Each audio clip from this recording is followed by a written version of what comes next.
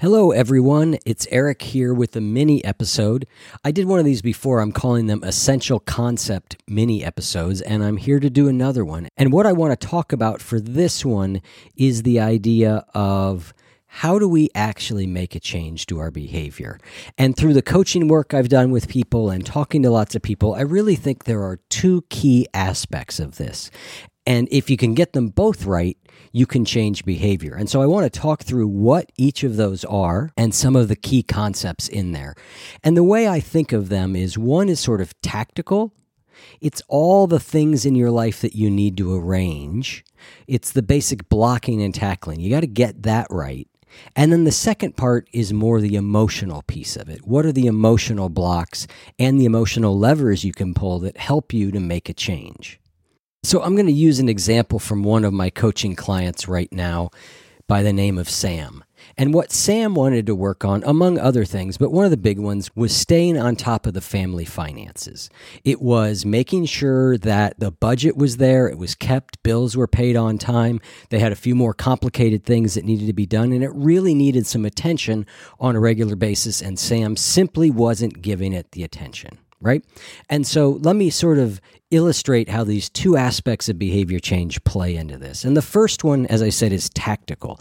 I call this the blocking and tackling of behavior change. It's really about planning. And we talk about this a lot on the show. Knowing when and where you're going to do something increases the likelihood that you're going to do it by about 5 times. So coming up with a really specific schedule. When are you going to do this? Where are you going to do it?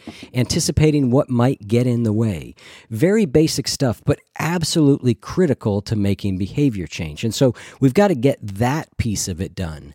We also talk a lot about small steps, not taking on too much. A lot of people, when they start trying to make a change, they try and do everything all at once. So another tactical part of behavior change is making sure that the size of what we take on, we're actually capable of doing. We want to succeed. It's really important to build momentum and motivation, and we do that by being successful at what we do. So taking small steps is another really important part of the tactical aspects of behavior change. Designing your environment so that it's set up right is another piece. The obvious example of this is if you want to eat better, don't have junk food in the house, right? We also hear about if you want to get to the gym, change into your gym clothes before you go to bed or lay them right next to the bed. There's lots of little environmental tweaks that we can do that really make it far more likely we're going to succeed in whatever it is we're trying to do. And then another big part of tactical is dealing with the distractions. What are the distractions or the things that get in your way, both ones that come from the outside world and ones that sort of come from within you, and what are the strategies that we can do to sort of minimize those distractions and plan and prepare for them?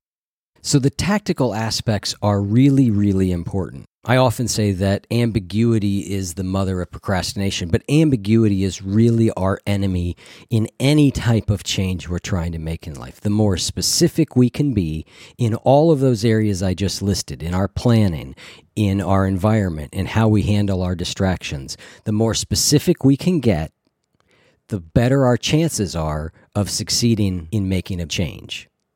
And so we've got to get this tactical piece done, and it's a critical and important piece, but it's not the only piece. And so I see a lot of work done on the tactical piece. We can do a lot of reading about that, and that's important. But then comes the second piece, and this is really around emotions.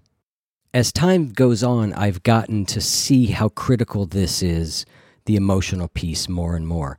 And there's a lot of science these days, and there's a lot of great thinkers out there who are really talking, again, about the tactical parts of behavior change. But they're not talking as much about the emotional parts. And I think that's partially because for a long, long time, when we thought about changing behavior, we thought all about motivation. Am I motivated? Am I motivated? Am I motivated? Right? And this has been a swing back to the other side where it says, look, there's really a lot of strategy. There's a lot of science. There's a lot of tactical things we can do to get better. And so that's been a useful correction. But I think to leave emotion out misses a big piece of that. And the two main elements emotionally that I think are worth talking about are how we handle difficult emotions. So emotional regulation. And then the second piece is motivation. Although motivation is not sufficient to cause behavior change, it is important. And it's important to keep it in mind and to use it as a tool. So let's talk about emotional regulation. What does emotional regulation mean? Well, to me, what it means is that we are able to recognize our emotions. We're able to allow them to be there. We're able to deal with them in a skillful way. And then we're able to act in a way that lines up with our values. So that's emotional regulation. And it's that last step that often gets us in trouble. This is what we often refer to when we say we let our moods decide what we do. So whether it's something I'm trying not to do or something that I want to do, we get to the point where we have a choice, and life is a series of choice points. We get to that choice point, and then we don't take the behavior that we wanted to take. And that is almost always an emotional decision. And that's partially why getting the tactical figured out is so right, because once we have the tactical figured out, we know what we're supposed to do when, and now we can see, are we doing it? So if we go back to Sam and his thing around finances, what we did was we decided when and where he was going to work on the finances. All right, I'm going to do it on Tuesday and Thursday nights at 7 p.m. I'm going to do it in the office. We talked about minimizing distractions. We talked about all this stuff. So now we've got a framework in place that works for him. And now we see on Tuesdays at 7:30 p.m., does he sit down and do it? And the answer turns out to be some of the time. So the tactical solved some of the problems. We saw improvement, but we didn't see constant and consistent success. So we had to kind of go, well, what's going on here? And so we really started to look at emotional regulation. And again, I sort of described what emotional regulation is. When I'm working with somebody on emotional regulation, what we're looking at is really a multi-step process. First we're recognizing, wow, okay, emotion is driving what's going on here. So we've got to recognize that. The second step is we go in and we investigate the emotion and what's happening, and we work to sort of soothe ourselves or to sort of orient ourselves. A lot of this is making what's sort of happening at an unconscious level more conscious. So we do that. The next step is that we then also look at what are the thought patterns that are going on. So this is sort of cognitive behavioral therapy, but applied in this way. So I'm kind of trying to address both the emotional and cognitive aspects of this, right? Because a lot of times our underlying beliefs are what's driving the emotion. So let's go back to Sam for a minute. What's going on with Sam is that when he thinks of doing finances, all sorts of negative emotions come up. Fear, he doesn't think he's good at it. It's been a source of a lot of problem before in his life. And so what happens is when he thinks of finances, automatically, boom, there's all this negative emotion. And so again, if emotional regulation is recognizing that the emotion is there, allowing it to be there, working with it skillfully, and then behaving according to his values, then what happens is when that negative emotion comes up, he recognizes that's what's happening. He stays there with the emotion. He explores the underlying thought processes or even the subconscious beliefs that might be driving it. And then he does the finances, right? And so it's a multi-step process. But what we can do is we can really start to zoom into these choice points when we decide or don't decide to do something. We can zoom into the choice point and really explore what is our emotional and mental state at that point. And we use things like cognitive journaling and the RAIN method and lots of other ways to sort of really dive into these choice points. So emotional regulation is critically important. When we had Tim Pitchell on, who's one of the world's leading experts on procrastination, he said, procrastination is largely a failure of emotional regulation.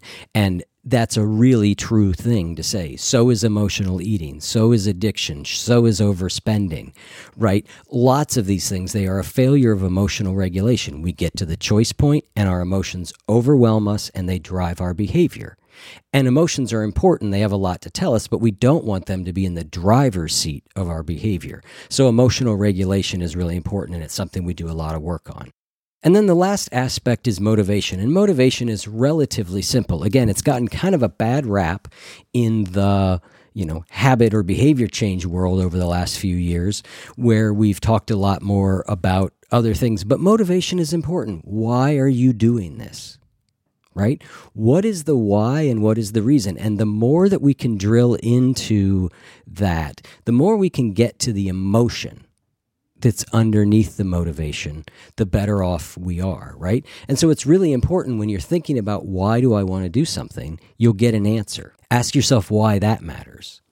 You'll get another. Ask yourself why that matters. You want to keep driving down until you get to the really emotional heart of this, because motivation is important. We want to know why we're doing something, and we want to be able to remember that. We want to be able to bring that back to consciousness at times when whatever we're trying to do is difficult. So getting really clear on why you're doing something, the deeper why, and then either writing it down or having it accessible, but being able to bring that to mind when you need to is another really helpful part of the emotional aspect of behavior change. So that's a kind of a quick run through of the two aspects of behavior change. And I see a lot of people working on one aspect or the other. It's really important to bring the two together. You do the tactical, you get all that in place, then you can start really working on the emotional piece. And when you have both those things happening, you're really a lot more capable of making changes in your life. So I hope that is helpful to you. If you're interested in working with me one-on-one to do some of this work, you can go to ericzimmer.coach/application. You can fill out an application there, and we will talk for about 30 minutes. I am not a high-pressure sales guy, and I always try and make sure that regardless of whether we work together, that I deliver something of value to you at the end of that call. So that's ericzimmer.coach/application. But either way, I'm hoping you can take the concepts in this, whether you decide to work with me or not. You can take some of these concepts and apply them in your own life and have some more success. So thank you so much for listening to this, to all our episodes. I'm really glad that you are here with us on this. And if there's anything I can do for you, let me know. Take care.